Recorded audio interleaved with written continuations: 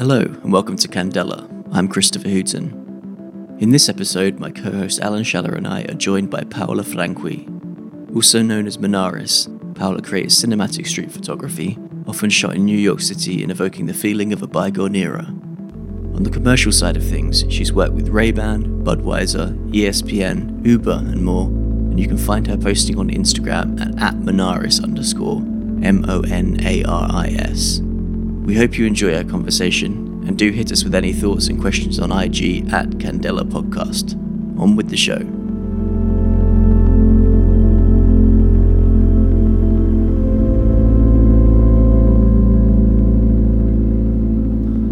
Hello, welcome to Candela. I'm joined as ever by Alan Schaller. Hello, Al. Hello, Christopher. And today we have with us Paola Franqui. How are you doing today, Paola? I'm doing great. I think I nailed the pronunciation. We'll find out. That's close enough. That's pretty good. So are you in New Jersey right now? Is that right? I'm in New Jersey. Yes, I've been living here since I moved from Puerto Rico. Nice. And yeah, when did you move? So I moved to the States when I was 14 years old. So now I'm 34. So that's about 20 years ago. I was born and raised in Puerto Rico. I moved to the States after my parents got a divorce. My mom was like, okay, we're moving to Jersey. It was really hard because I came to the States without knowing any English. So I had to learn everything from scratch. I had no friends. So it's been a journey, but I'm here today. So yeah, everything worked out well. And did you immediately move to New Jersey when that was the first port of call? Yes, because my mom has family here. So, it made sense to move to Jersey because my mom's brother lives here. I have cousins, uncles, so I've been here ever since. Yeah. I actually love New Jersey. It has a bad rep, but it's actually beautiful. Yeah, I only ever just whenever I'm in New York, often end up flying out of Newark, which is a pain in the ass, as you know, because it takes ages to get there. But I never actually get to spend any time there. But I hear there's beautiful blossoms and stuff in New Jersey. Everything. Actually, Newark Airport is my airport. I live about, let's say, 30 minutes from Newark. That way you have an idea of where I am located. I've been there once. I visited to pick up a Leica lens that had been fixed in there. Oh, really? How was that? Amazing.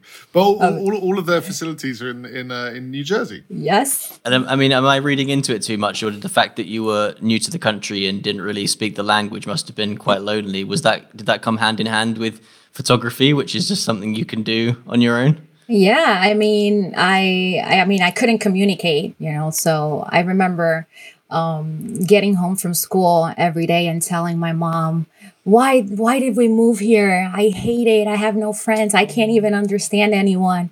And my mom is a person of faith, and she would always say, everything is going to be okay.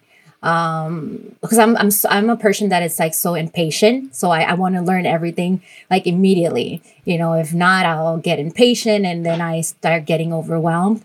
But I always, I always try to look things like the brighter side, stay optimistic. And I pretty much started reading a lot and learning. I was like, I need to learn this language. I need to be able to communicate. So I slowly but surely, I started to learn. I started to get comfortable. I started making friends, and my life just, got better. And with photography, I think I would still go back to Puerto Rico at least 3 times a year because my dad lives there. So I would go to high school, and then during summer breaks, winter breaks, I would fly back to Puerto Rico. And then during one of my trips to Puerto Rico, I was introduced to a friend who happened to be a photographer. And I think that was the first time for me meeting someone that, that loved photography so much that, the way he spoke about it, everything that he knew about cameras and everything, I think it sparked something in me. I remember that I was like, oh my God, can I follow you around everywhere? Can I see your process? So I remember he used to shoot with a Nikon or something. So he was like, oh yeah, have you ever taken photos before? And I was like, no, I don't even know how to hold a camera. I don't even know anything. So I think that was, if I look back, that was my first introduction to photography because of him. Nice.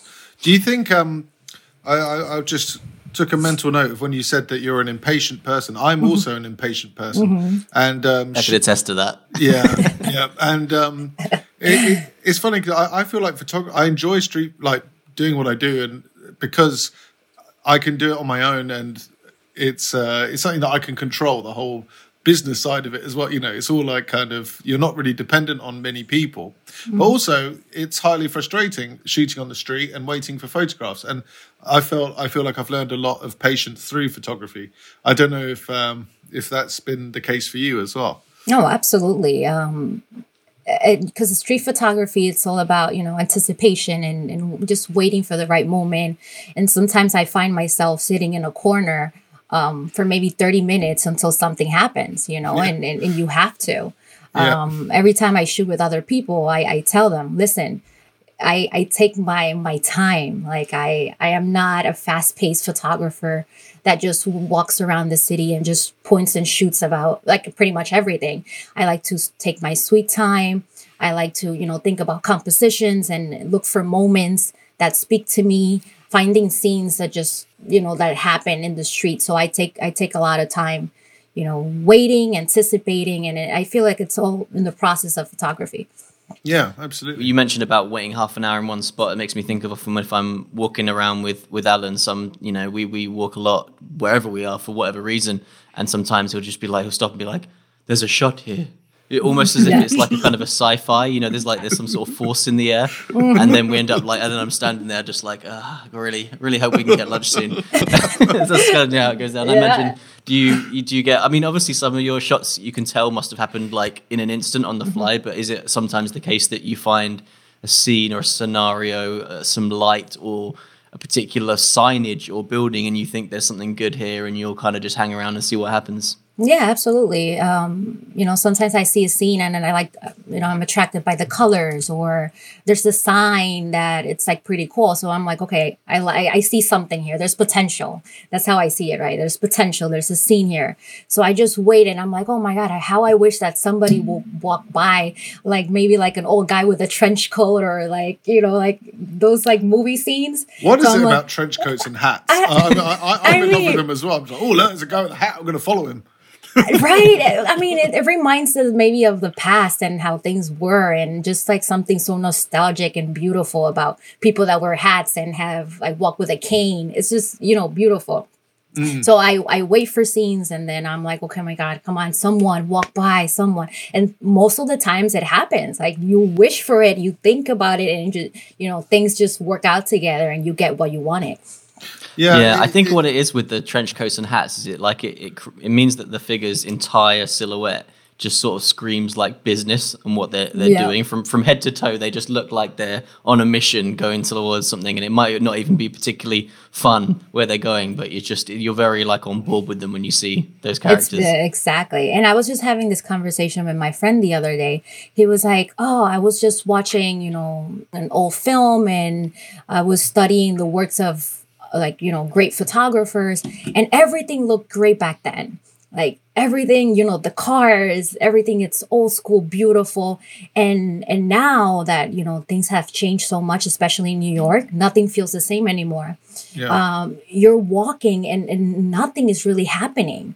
It's just, it feels so different. And as a photographer, it's even more challenging for me to take photos now than it was before, because it's like, I don't know if it's mental or it's like I'm blocked, but to be able to find moments now, it's so much harder than it was back then, like before, like a couple of years ago. Yeah, we had Joe Meritz on the show, and he was really bleak about it. He was just like, it's done. Like I don't think this is true, but he was kind of like street photography is a little bit over, because when he was shooting a lot in the 70s and 80s, you people interacting, passing bills on the street, and now everyone's just like sat down there looking at their phone. But I mean, we've talked about this as well, and I think that in 50 years' time, people probably won't be using phones. There'll be a new, and so it's interesting. And likewise, back in the 50s in New York, a guy in a trench coat with a newspaper was not extraordinary. It was just part of, so we It's like when you see in a film like someone on a typewriter and it looks very like literary and interesting and of its period. I'm sure in its own weird way, looking at someone looking down at a BlackBerry or an iPhone or something will have that same kind of feel to it. Yeah, it's like, oh my God, they used to type on these glass slabs. Yeah. Yeah. I think that's one thing that keeps me motivated is just what you said, Alan. Just like from a couple of years from now, people are going to look at our photos and they're going to feel probably the same way we feel looking back. You know, and it's like, you know, it's going to happen eventually. Yeah. So I just have to continue documenting life as it happens. But it's a wonderful feeling, isn't it? When I remember being in Tokyo and being completely surrounded by subjects, just way too many people. And I tend to go for single subjects anyway, or like at least a single focus. And it was a really kind of nice process to just stay still on a station and wait and pick that person out. And it kind of helped refine that process in those big cities like New York as well. Because, these days there are so many more people, aren't there? Exactly. And I can tell looking through your pictures, like I really like the one of the person walking with the dog through the trees and the snow.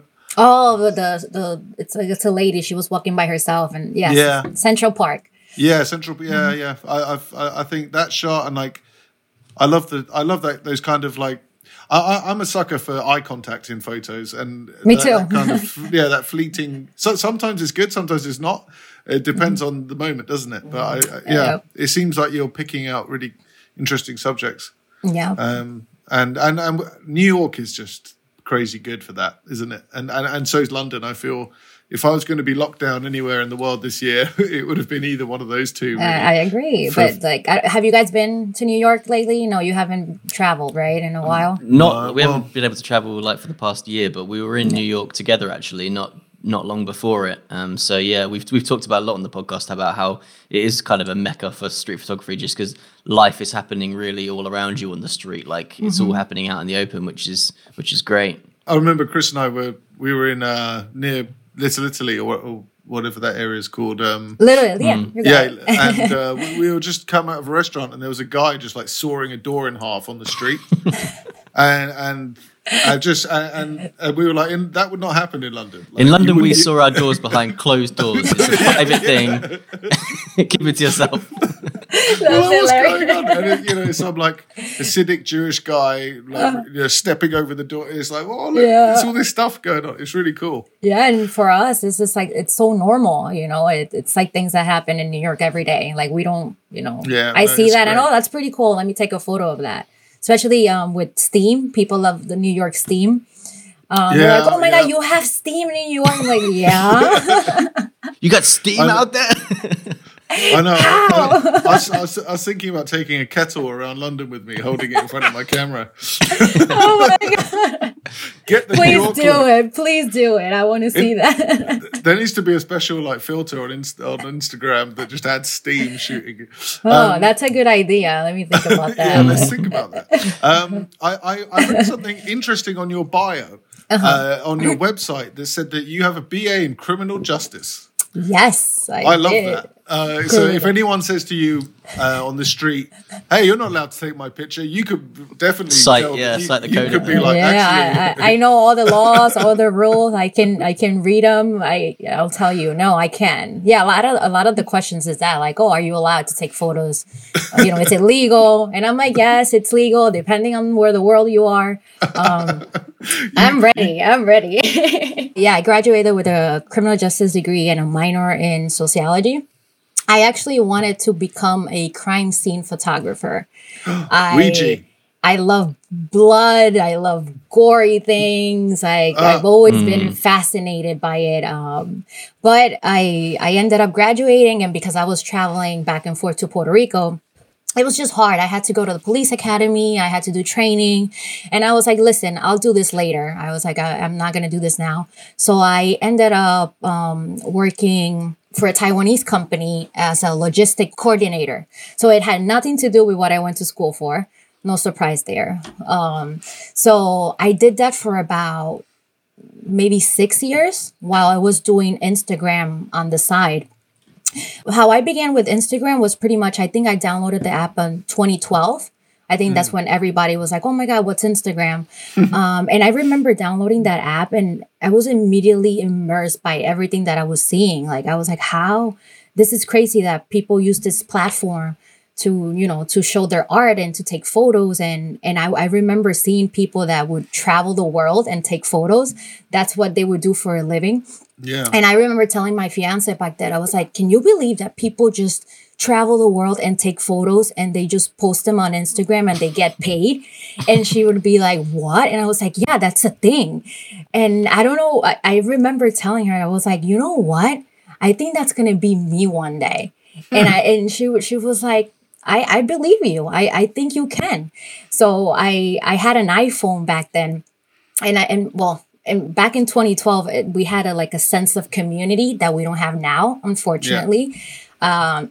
At least I can look back and think about those times and feel good that I was part of it.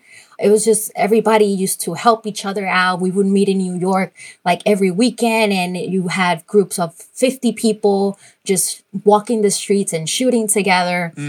And I remember having an iPhone back then, and I would take photos of landscape, food, I would take selfies. But I feel like there was something about street photography itself that's what made me fall in love with photography. I like the way that it made me feel was something that I never felt before. It was like it's pretty much like falling in love. I fell in love with street, with people, with documenting. And I did that for a couple of years. And the way that I started Instagram was I would crop 16:9. So I would take photos with an iPhone and then edit them on my phone and post them 16:9. And then slowly people started to like recognize me and like, oh, I love your style. And I was like, okay, this is pretty cool. So I just kept working hard. Like it was like I was motivated to get that, you know, that dream job of traveling the world and taking photos. And back then, I think Instagram would follow you for about 2 weeks. It was like you would be suggested by Instagram. So that happened to me once and my account blew up. I gained like 100,000 followers. And, you know, I started getting job opportunities from clients. Like they would reach out and they would be like, listen, do you want to do this? Do you want to do that? And, you know, more and more opportunities started to come my way. And it was just like unbelievable that was happening to me. And then I think I shot iPhone for maybe 4 years, only iPhone. So I would be shooting for clients with iPhone. Yeah. And then one day, I think it was like maybe like 5 years ago, my friend was like, listen, if you are considering doing this for a living, you're going to eventually have to buy a camera. And I was like, I don't need no camera. I'm totally fine. And they were like, no, you do. So he kind of like pushed me to it. He was like, listen, Amazon just came out with a bundle for the Sony A6000. I think this is a great startup camera. I think you should buy it. And I was like, okay. So I ended up buying the camera that first night when he mentioned it. I remember getting the camera and I had no idea what aperture meant, shutter speed, f-stop. And I'm like, okay, I have this camera and now what do I do? So I went on YouTube and I would spend hours and hours a day just watching videos and learning the camera, trying to understand how everything worked together. And that's pretty much how I just, you know, I began taking more photos. And as soon as I did that, I realized, you know, how much better the photos could look because you have a camera now that, you know, the megapixels and everything, printing. And that was just exciting. Like, I think I was more into photographing people because of that camera that I bought. And I pretty much continued taking photos for many years until now. And now I'm a Sony shooter. Yeah, it's a shame you have to endure those YouTube tutorial videos though, where those guys like, "Hey guys, today we're going to talk about aperture and ISO," like really fast jump cuts and little aside gags. Those I can't do those. But they're free though. So they are. They're great. They're so informative. They're just Yeah, but you know what? Paid workshops are always the best, people. The paid workshops, right. YouTube ones are. I was going to say how your fiance outlined it is you just post a photo online and get paid. Like I wish it's unfortunate the pipeline's not quite that simple, but it's nice that that's sort of that is the essence. That is the essence. Do you know what's really funny? The first time I joined Instagram a bit late. Mm-hmm. 4 or 5 years ago now. Okay. And I first downloaded it when I first started photography, which was about a year before then. Mm-hmm. And I looked at it, I was like, right, what the hell is this? As you could probably tell from my setup problems with this podcast, I was a bit like, I don't know what this is. I'm not really sure what it is. And it suggested for me to add my friends, right, who were on Facebook. So I did. And the first thing I saw was this girl in my year at school, a picture of this tart that she had cooked. And I was like, cool. Right. And then the next picture was someone's cat. And then the next picture was another thing that someone was eating. So I was already like, what this is, I don't understand what this is. And then I posted a picture on it and it cropped it into a square. And I was like, right, that's it. And I deleted it. And I didn't use it. And I didn't use it again. Do you remember what photo you posted? I posted a picture. It was like one of my early street shots. And I put it, and I was like, yeah, he cropped it and I couldn't figure out how to uncrop it. And so I just, do you know what? Kudos to you for seeing the opportunity and getting the Instagram promote. I was just like, nope. And then a friend of mine said later on, you really got to get back on Instagram. And by the way, you can add borders. And I went, okay, fancy wow, borders. Also, kudos for starting out shooting on iPhone, though, Paola. Like, I think it's quite a baller move to turn up to a client shoot and just be like, they're like, "Where's your DSLR?" I'm like, "Nah, bro, I can use my phone. You're gonna get good results. Don't worry." That's kind of embarrassing now that I think about it. No, I'm like, how did I not. ever do that? Oh my god! It's totally not. I mean, look, back in the day, like when Henri Cartier-Bresson started using Leicas. The 35mm format had just been invented, right? And so everyone was using those huge plate cameras, and everyone saw that, the kind of 35mm negative as a stupid, inferior thing, and everyone was like, "Why the hell would you shoot with that when you could have a huge negative?" So it's kind of the same. And anyway, he did all right out of it, didn't he? Not bad. He did okay. And it is kind of the same. And it is. I get messages. I'm sure you get messages all the time as well on Instagram saying, what do you shoot with? So some of them are like, I've only got a phone. Can I do photography with this? It's like 100%. Yep. If you gave a beginner photographer like the best Sony or Leica or Canon setup in the world, they still wouldn't be able to take any. Exactly. Yeah. So it's all about just the eye, isn't it? And then finding a tool that you're happy with. But there was one photographer, I can't remember his name. I followed Richard Kochi Hernandez, I think he's called. Mm-hmm. And I remember it blew my mind. He was doing quite a lot of commercial photography. And I watched one of his Instagram stories, and it's him in a hangar doing a shoot for Lexus. And he's just shooting it with his phone. It just looks like one of the runners on the shoot, just like doing some shots. See, I'm telling you, that's incredible. That's incredible. And they use those. And it just looks so weird. The footage of him just standing there with like his iPhone 7 or something, just like pat, pat, pat. Like one of my favorite photographs that I taken was with an iPhone 4S. And it's still one of my favorite photos ever, and I like to tell people when they do reach out to me and they ask me, I don't have money to buy a camera, like, what can I do? I'm like, just use what you got. Like, you don't need any fancy cameras, any fancy lenses, you're still going to capture moments. You're still going to be able to do the same thing I do with a fancy camera. It's not about what you have. It's about your vision and how you see the world and how you document it.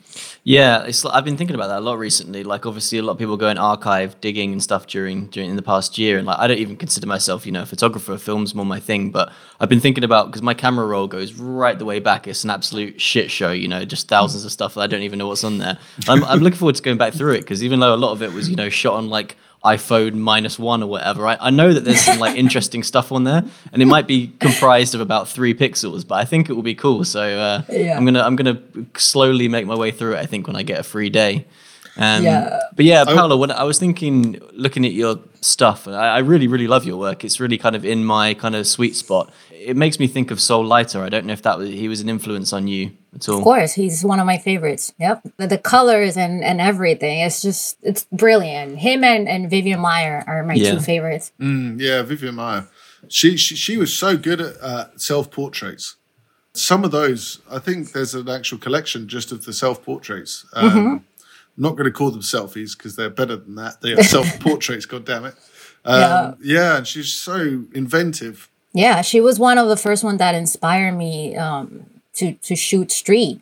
Especially, I have a hashtag that it's called Reflection Stories. I started taking photos of people behind glass, like mirrors and stuff, and it was because of her. Because it felt I was at a point in my life where I was feeling very uninspired. I hated everything that I was putting out. Nothing was good enough, And then I think her documentary came out.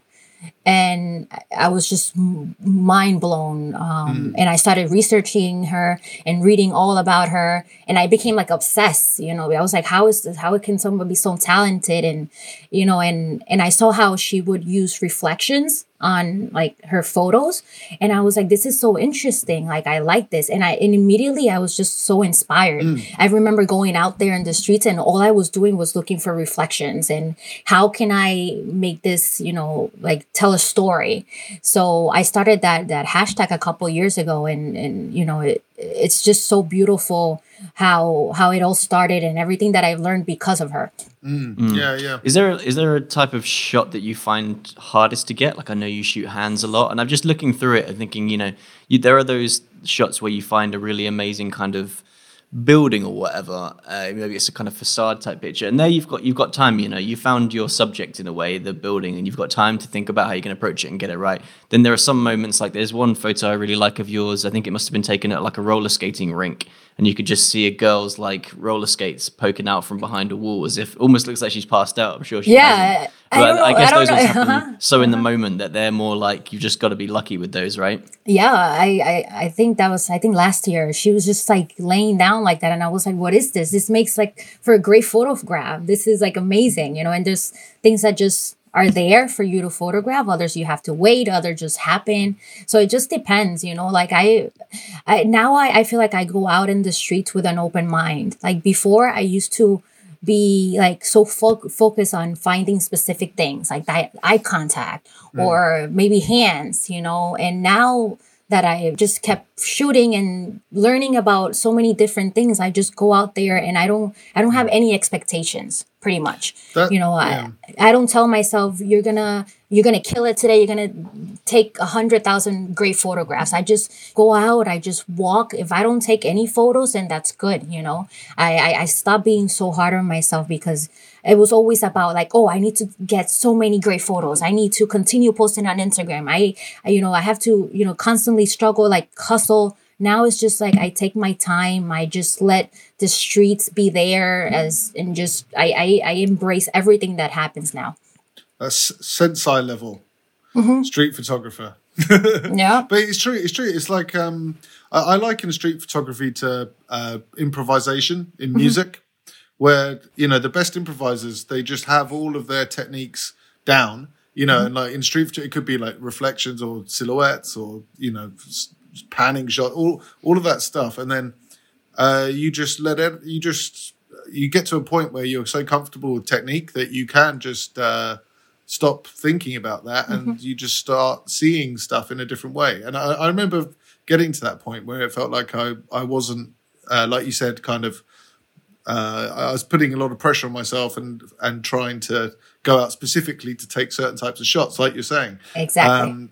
But then you end up just kind of repeating yourself, I think, and it's not a very natural way of observation, because for everything you see, you might miss 25 other things, right? Exactly, because you're focused on finding something specific, Yeah, and I'm a lot more relaxed with it now. And so sometimes I have a joke with Chris where I might go like a week without taking a decent picture, and then I take one, and I'm like, I still got it. And I always say to Chris, I'm like, I still got it. Still got it. I haven't lost it. But I do always worry about that. I worry. I don't know if you've ever thought about this. Any photographer in history, I mean, there are a few exceptions who seem to just be working at a consistent level for their whole career. But most of them, like, they have this kind of peak and then a fall off. And I always sit there thinking, like I've actually said, like, thank God I saw that shot, that I can actually see that, and I worry that I'm going to stop being able to see certain things. Yeah, God, if you just left the house one day, you're like, what if I never see a good shot ever again? Yeah, no, I do think that sometimes. I don't. That it's all part of the mind games of street photography, perhaps. I don't know if you ever think that. Of It course. sounds like you're. Yeah. I think about that all the time. Oh, You know? I'm not alone. But I feel like everything that goes down has to go up eventually. So even if we have and we struggle with that, we're going to be able to, like, you know, get back out there and do our thing. Yeah. A little bit rusty. Yeah. I sometimes I tell myself not to go out and shoot so much, but then I do feel really rusty, even after not properly shooting for a couple of days. I actually feel like it's annoying. Yeah, especially last year, you know, we couldn't go out, we couldn't take photos, and Shit, we still can't. You know, yeah, I know. Technically, yeah, I pretty much spend my days here without taking any photos. Yeah. So I kept telling myself, okay, now that you're not taking photos, like, you have to do something, right? So all I did was I began revisiting my old work, photos that I taken, you know, for many years, and that was like the best thing that I could have done last year, because it just made me, you know, photos that I thought were bad. I ended up falling in love with them again, just because you go back and revisit something, you find something that before you didn't know you liked, or especially with color grading. Last year, I would spend hours and hours on Lightroom. That's what I used to color grade. And I would just, like, you know, try to develop new techniques, new color combinations. And that's pretty much all that I've been doing for the past year. Just trying to improve grading and, you know, just compositions, more cinematic. Yeah, it's sometimes it's post-processing techniques that I think I've learned, and that allow me to act. Well, that I didn't know when I shot these pictures from years ago, and I look at them now and I can actually see value in them now through actual editing techniques, which is a bit odd. It's quite cool for you guys that, unlike, you know, a statue where you've sculpted it, you can always still go back to the original block of stone and, like, have a go at chipping it away at it in a different way. Yeah. And what's it they say? You can't polish a turd, they say, with photographs. I think it was Aristotle that said that one. Yeah. Well, it was, no, Socrates. Socrates. But yeah, I found. But I've also found some in my archive where it's not anything to do with editing. I'm just like, holy shit! How did I miss that one? You know, right? Like, there was one. I don't know. Well, if people have seen it, it's one of a dog jumping for a ball and someone playing volleyball in the background, and the balls are like it's just this really nice symmetry, and the dog is like jumping at, like, it's framed. The guy's head is framed in between the jumping dog's legs, and I just don't understand how I just went no. Before it was just like, nope, that's not a good one. Yeah, I exactly. think it was one of my best from that year, from like 2017, and I just completely overlooked it. I wonder if, for anyone listening, it's well worth archive digging if you haven't done so Do already. it. I wonder if you It's the both best. find as well sometimes that, like, if you know, say you're visiting, you're spending 3 months in a place, if you've been there for a while, you sort of forget how special it is because you're so used to, you know, say it's, I'm thinking of, like, in Seoul, for instance, there's power lines everywhere. You're so used to that aesthetic that you kind of discount it. But then once you've gone somewhere else and you're looking back at photos you took there, you kind of like, oh shit, that was actually quite amazing. And I guess it makes you look a bit more fondly at some photos that you might have discounted just because you'd shot very similar ones, like, for a long time in that area. Exactly. Yeah. And I found myself too that I had a what I call an Instagram mentality. When I first started taking photos, I would take photos, pretty much all my photos are in portrait mode, because obviously Instagram portrait, you cut it 5x4. So a lot of the photos that I have from when I started photography, they're all in portrait mode. And now, you know, that I know better, and, you know, it's like, damn, why did I do that? Like, I can't even crop this. I can't even use this. But back then it was just like, you know, Instagram, and, you know, it's part of the process. Like, you know, those things that you learn from. Now, obviously I don't do that. If I'm going to take a photo in portrait, I also take it in landscape. So it's like, I'm like a robot now. It's like portrait, landscape. Okay, I'm good. But those are things that you learn, and something that I tell people a lot, to try to, like, step away from that Instagram mentality that You know, if you started Instagram and you've been doing it for a long time, you know, it usually leads to that. It really sucks, that whole and portrait. Borders, yeah, as I learned. yeah. Just add Alan's- borders. He's still like very Changed my passionately life. keeping things landscape and adding borders to them. It's a shame Or that portrait, depending on the goddamn shot. yeah, of course. But like, you know, there are a lot of people now who just like only shoot portrait. They feel that limited by it. You're still exactly. varying up, but it is hard. You know, if something is in like sort of cinema scope, or if filmmakers sharing their stills and they're like 2.35 to 1 ratio, like it is a real little sliver like on the screen, which is a bit of a shame, really. But I guess that's just the. But you found your way around that through the stacking. I think that looks really cool. I noticed a guy, Joshua Jackson. He's been doing something like that, kind of like these film strips, cinematic strips.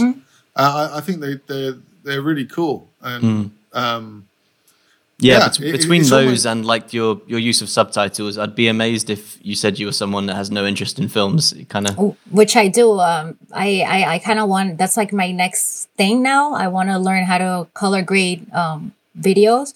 So I'm teaching myself how to use DaVinci. That was like my goal for this year. Like, so I have 2 goals. I want to color grade videos, and I want to come out with my first photo book. So this year started off, and that's like my mentality. Even if I don't do anything else this year, as long as I do these 2 things, I feel like I'm gonna be content. So I want to do like BTS for movies. Like that's what I want to, like I'm into now, because everything that I see is so cinematic. So I want to get into filmmaking and BTS and all those things. yeah. So, Color graded life is weird. I had my film graded last summer, and I'm a control freak, so I was in the room for a lot of it. And you know, just completely pitch black room in the middle of the day, and you just like occasionally go out for like a tea break or something into the light, and it's a very strange cave life those graders live, but it's amazing what they do. yeah, that's what I want. That's like the goal. Like I just want to do that. I just love color so much, and I feel like I want to do more than just photos. Like, you know, I don't want to settle for just that, because I feel like I can do so much more. So little goals, you know, to keep me motivated and keep me inspired. I feel like that has helped me a lot. So we'll see. Also, color grading off. I mean, the camera that we used for your film, Chris, was an Arri Alexa LF. And I could see just the dynamic, the range of that sensor. It means you could do so much more wacky shit with a film camera than you can with a stills camera. In terms, there's so many options. I couldn't believe it. It's almost like everything's on the table, isn't it? For how you can. It was what scary. You can do. I remember there was this one shot where it was backlit, and there were lights in the foreground. And like on a camera, it would have just gone completely silhouetted. And the Alexa it just showed everything like how the human eye sees it. Everything was exposed. Like the skin was fine. The background, you could see cloud detail. All the shadows were lifted. I was like, what is this voodoo magic? How have they done this? The sorcery. It's some sort of sorcery. And then, and then I imagine in post, you can just go wild and do whatever you want. But I'm quite happy with my stills. I'm a simple man. They're simple. That's all you need. I'm so happy with my black and white. I don't even like colors. That's true. That you don't do color. That's crazy. Color scares me. No, it doesn't. And for me, I can't do. I feel like I can't do black and white. I There you feel go. like black and white is so hard. I can't edit in black and white. I don't think I understand it, and I struggle with it all the time. Yeah, fair. I mean, yeah, I'm this with color. I'm like my color process. If I do color, because like sometimes brands, even though they book me based on black and white stuff that they see, they're still like, maybe we should have some color options, and they can't let go of that. So I do it, and my color process is like takes 2 seconds. I'm like, bit of contrast, bit of saturation. maybe a little bit of vibrance, and I'm like, that looks good. I'm thinking that this can't be right. This can't be what people like you are doing. You guys should like swap cameras for a day and just see how it turns out. Yeah, we should, man. You should with a Leica, right? Leica what? Yeah, a Leica the monochrome, the one that's black and white natively. So it can't shoot color, and it's like it's a wonderful tool because because it can't shoot color, I know that obviously, and then it affects your brain, so you stop seeing the colors and you start looking for other things. Wow! Because even with film cameras, you can choose to put in some Portra 400 or some cut. You know, you can shoot black and white film only, but this camera is like super kind of specialist for black and white. And, I love that. It's really cool. It's awesome. And when it came out, everyone laughed at it, and they were like, "Oh my god, you're paying that? We can't even shoot color. My phone can do that." But it is basically like there's a really nice beautiful sunset, and you're like, "Alan, look at that," and he's like, "I don't give a shit. That's not interesting to me." That's exactly what I was thinking about. Actually, I just thought of sunsets and colors and everything. I'm like, wow. Do you know what? Whenever I go to Los Angeles, you know how it's always beautiful weather there, and it's always blue sky. Blue sky and black and white is just a huge vignetting grey mess, right? So I'm like, it's a sky with no clouds is my worst enemy. I'm just like, oh god, how am I going to balance this frame? And obviously, color photographers are like, that's a beautiful color to work with. So there are challenges with both for sure. I should try that one day. Honestly, I think that would be good for me. Just the fact that I don't have to think about editing in black and white and just, you know, seeing things straight from the camera the way that they're gonna look. That would be, I think I should do that. Yeah, I mean, let me know when you do, and I'll go out and do some color. Challenge accepted, man. Compare notes.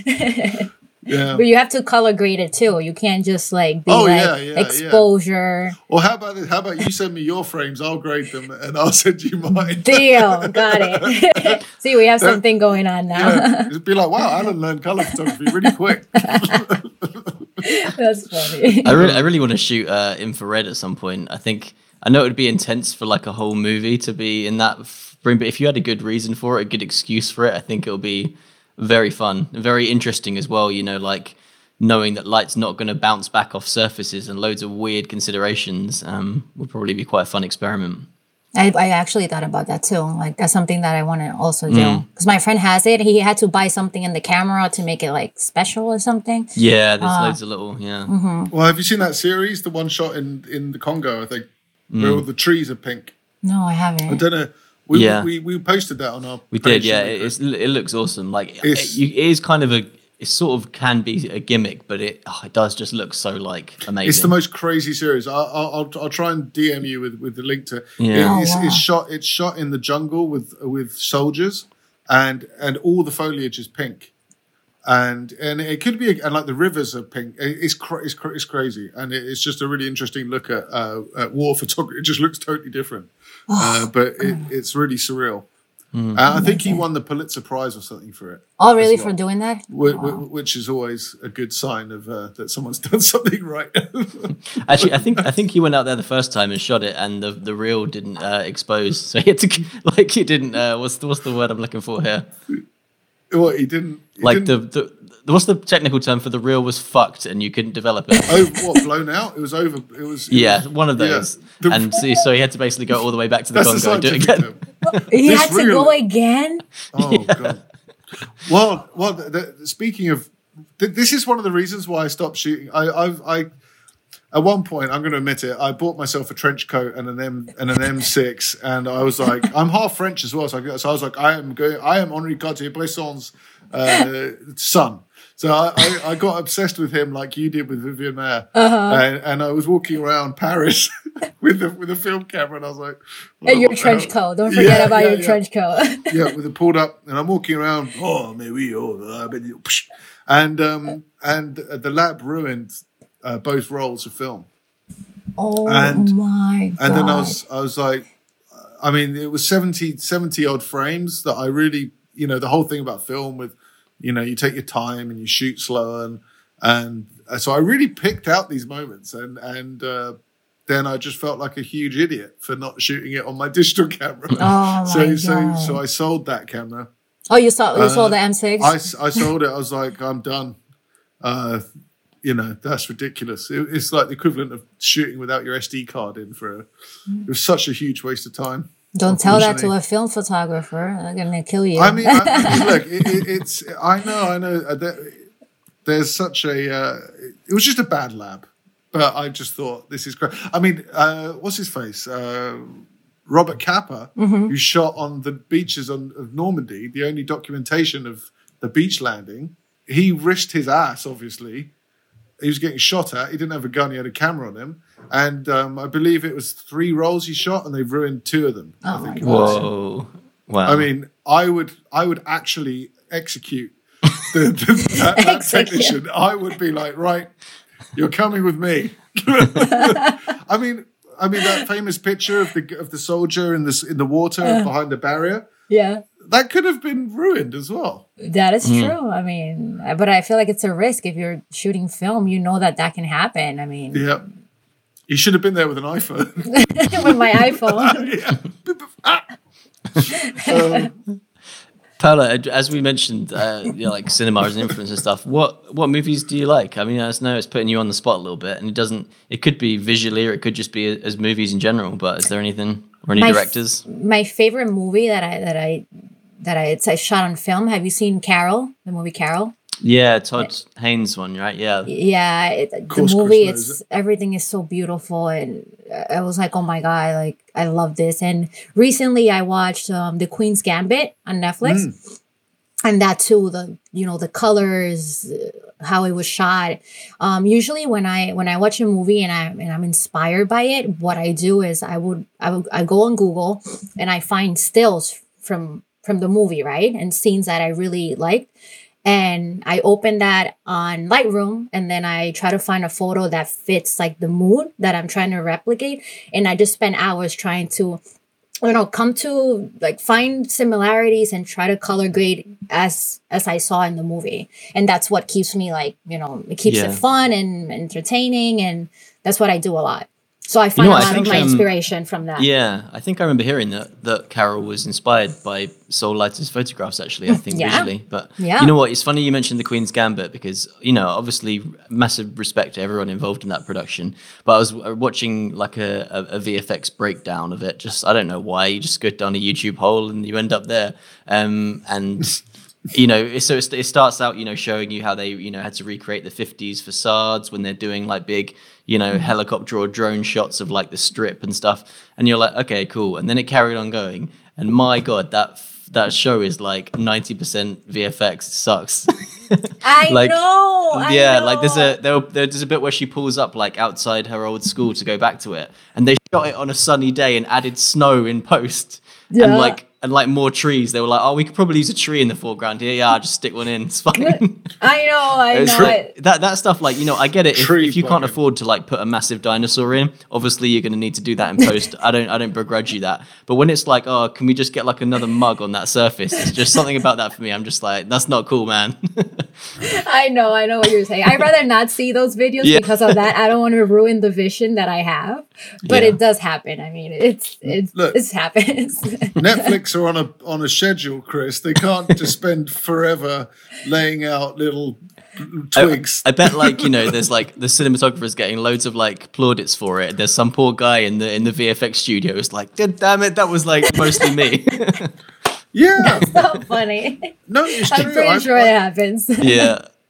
There was one cinematographer that we had on who I watched his Oscar acceptance speech, and he said, he was like, well, I think I only deserve about 33% of this because I didn't, but thank you anyway.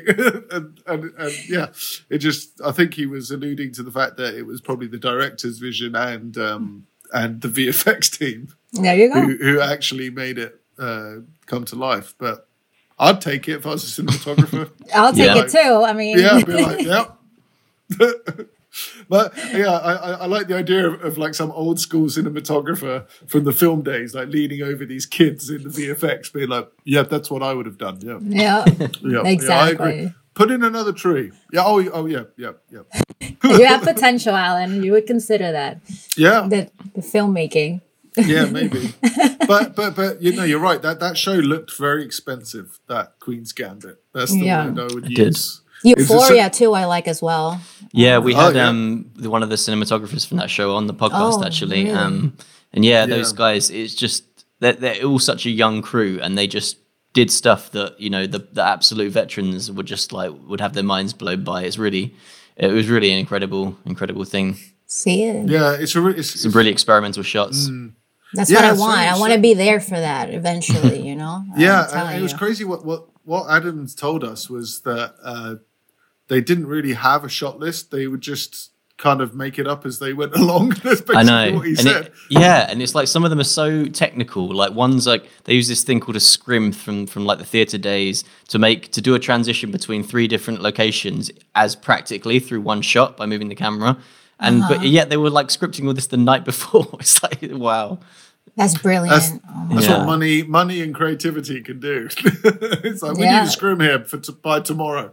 Okay, let's get it. They go hand in hand, man. Wow. And that's why street photography, I like it, because you don't need budgets. You don't need, you just need a phone or a camera and your eye and some legs and And a your shutter eyes. finger.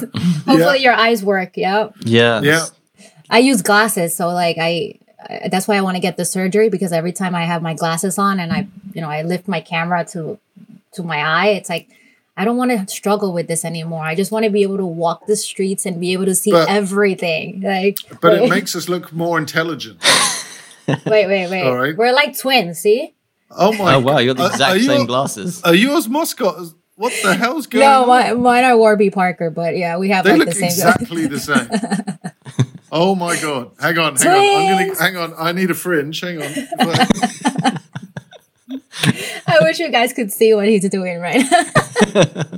You look uncanny. just like me. I love it. I know. Next time in New York, we can meet up and we'll Yeah. go around together. Yeah, look at that. You No, look I think- with I a think- trench coat. I think laser eye surgery probably it is your living after all, being able to see things. So I think that makes sense as a choice. Actually, that would be a great idea for a street photography workshop. You could have you dressed up as Vivian Mayer and me dressed up as Cartier-Bresson in character for the whole Oh thing. my god, can we please do it? Please. let's do Please. Oh my goodness. Historical photography tours. I love Oh, it. God. I think it's a great idea, honestly. Yeah. It happened Chris- today, February Chris- 11th. Yeah, and Chris could be Ouija, be like, "Hey, you seen any dead guys around here?" Oh god, I love that. I really hope that at some point in your future that crime scene photography can still somehow be in it, Paola, even if it was like fine art crime scene photography. Because those guys with like the stub of a cigar like hanging out the corner of their mouth and like fine the art crime scene. Fine art crime scene. there's Can you move the body a little bit Yeah. into the light? they show like Oh. the evidence in court of the crime scene. You're like, we can't see the body, and they're just like, well, sorry, but like there was a really interesting pattern of light going on over here. Yes. So I would Yeah. make it all cinematic, like the body's looking like, Oh my goodness. Maybe, hopefully. I mean, Maybe. I went to Maybe school for that, so I have to do something with it eventually. Well, actually, I was going to ask you back when we started talking about crime scene photography. Do you think that's still a thing, or do you think it's literally just that like one of the police it just goes up with an iPhone and it's like, there you go. Oh, I honestly could you- have do you- no idea. I wonder if it's such a thing anymore. If there's an Yeah, actual I wonder. dedicated photographer for a.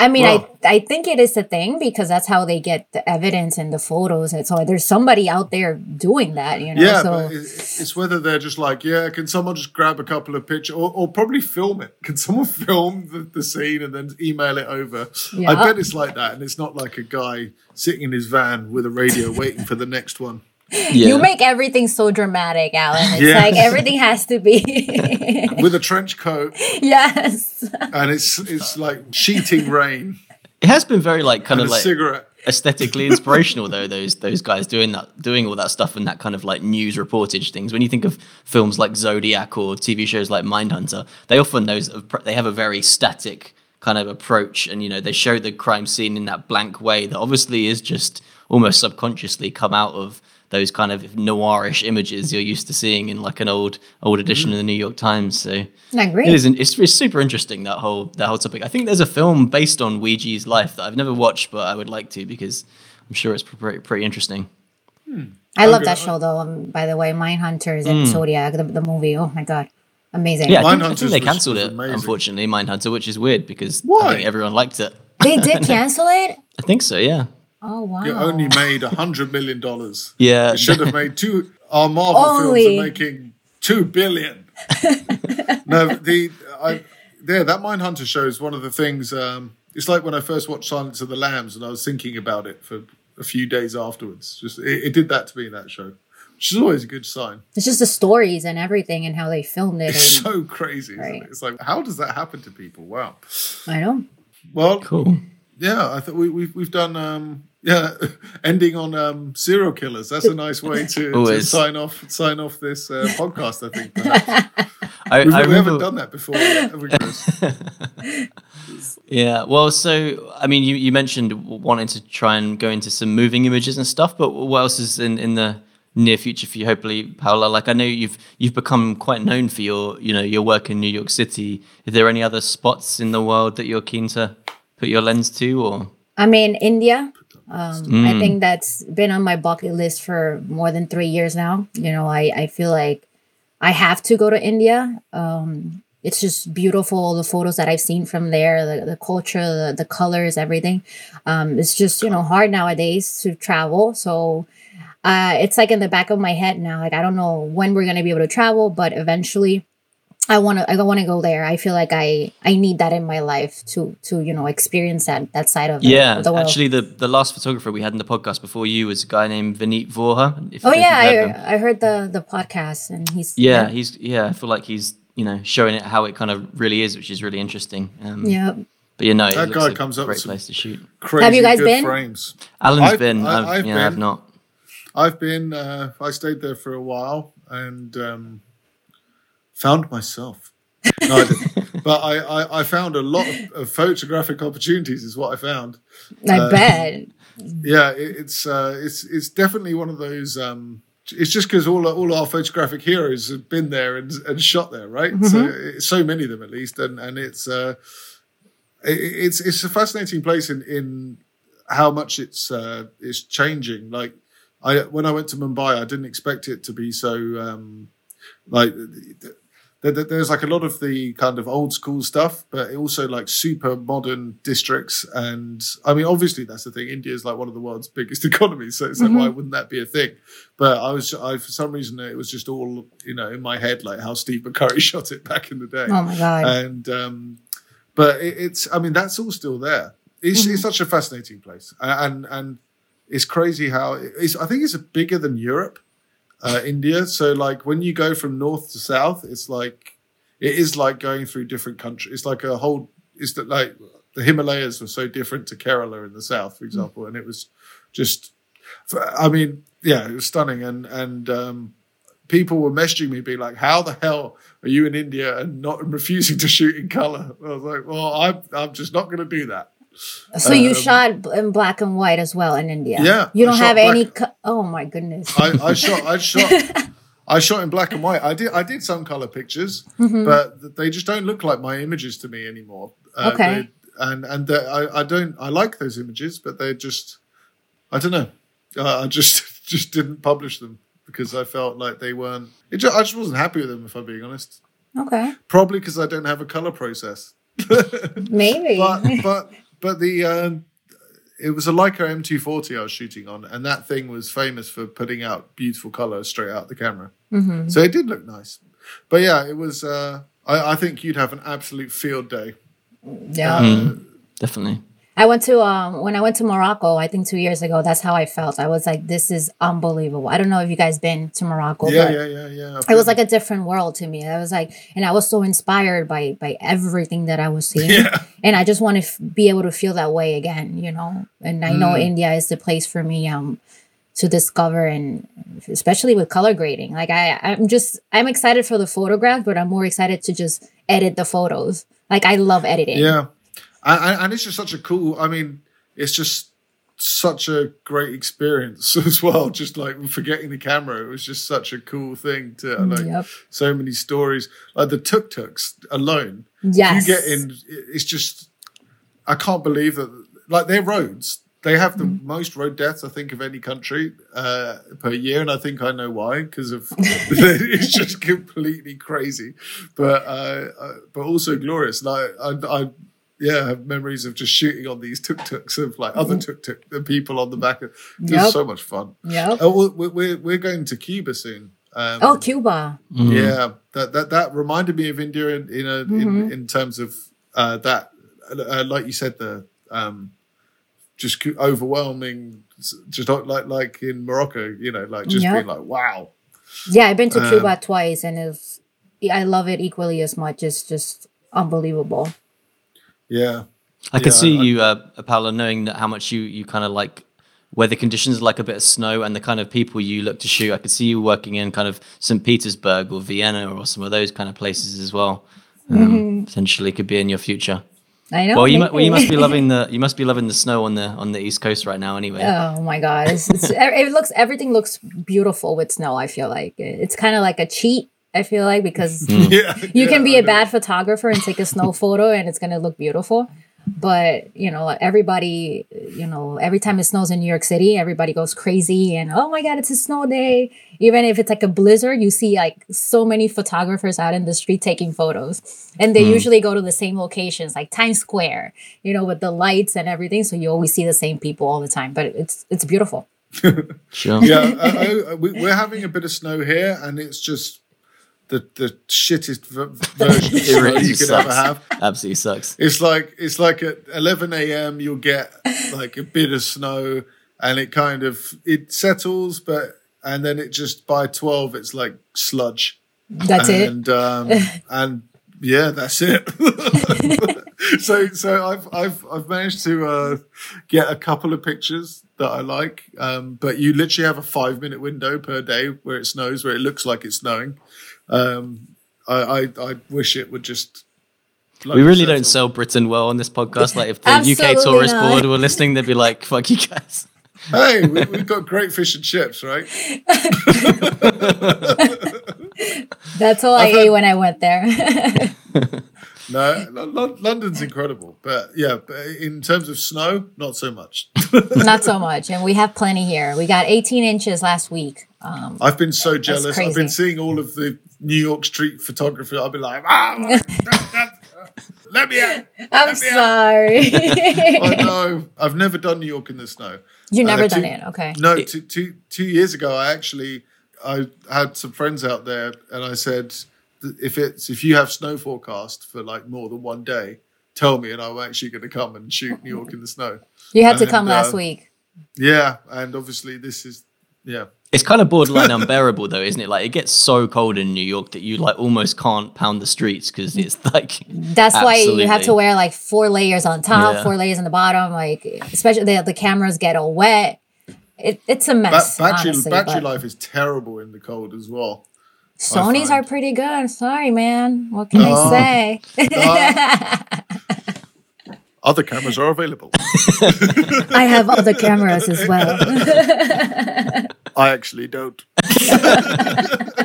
Yeah, I was in Boston in January, like two years ago, and I did a workshop and we went outside and it was minus 15 degrees. Oh no! I don't know what that is in Fahrenheit, but I was like, well, we're gonna go outside for 7 hours now. They were like, no. It's like, well, yes, that's what.